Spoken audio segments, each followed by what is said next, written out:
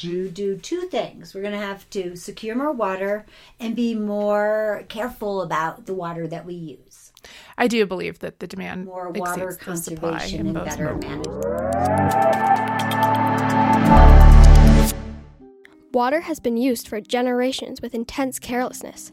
Only until recently has it become a serious problem. Today, we are talking about how the water shortage affects us now, how it will affect the future generations, and what you can do to help. Some of the challenges we face currently is that, we don't know what we're going to get for snowpack, for precipitation, and so... This is Jessica Ahlstrom, Gallatin County's water conservation manager, who spoke with us about the future of water in Bozeman and how the crisis is currently impacting the community.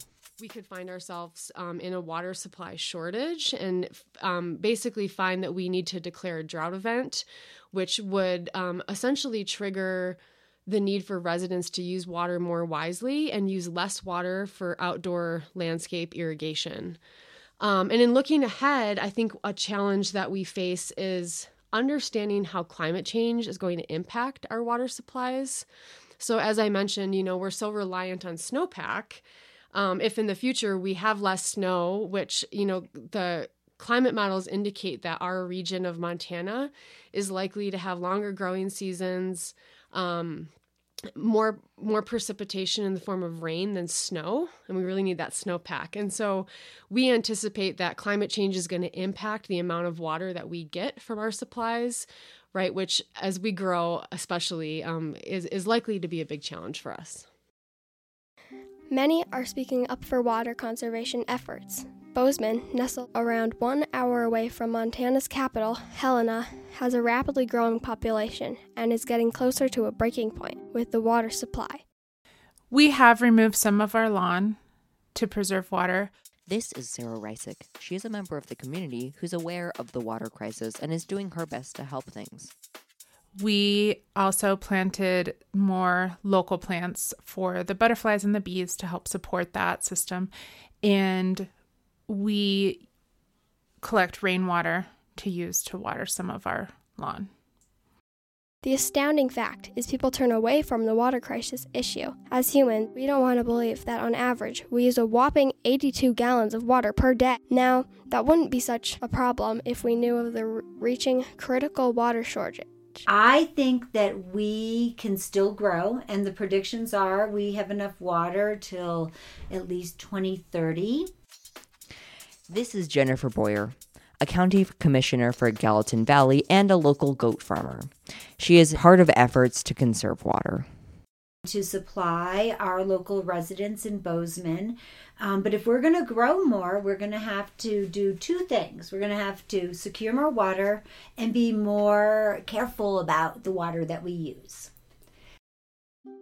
The youth community of the world has things to worry about. We've been left in a situation where we worry about how much we drink. We stress over the fact that the next generation, our future children, won't be able to have the same privileges as we did. We all know things are going downhill, but it's not all gloom and doom. So here's some things that everyone can do to lessen their impact on the water shortage and conserve water for the future. There's lots of great ways that you can increase water efficiency in your household, having low flush toilets, having the right shower head nozzles. It's important to, even when you're brushing your teeth, to turn off the water while you're brushing and then turn it back on when you need to rinse, right? So I think all those little things that everyone can do every day really adds up if you have a community of over 50,000 people all pitching in. Yeah. Tip number 1, switch to showers. Tip number 2, keep the sprinklers off. Tip number 3, turn off the tap. Tip number 4, use leftover cooking water. Tip number 5, fix leaky taps. Tip number 6, make sure your dishwasher is full. That's an easy way of reducing your water footprint. To do an inventory of their water use, to kind of track one day how much water they're using, and to try to calculate how much water goes down the drain, and then take the next step, say, how can I reduce that in the future? Did I turn off the water when I was brushing my teeth?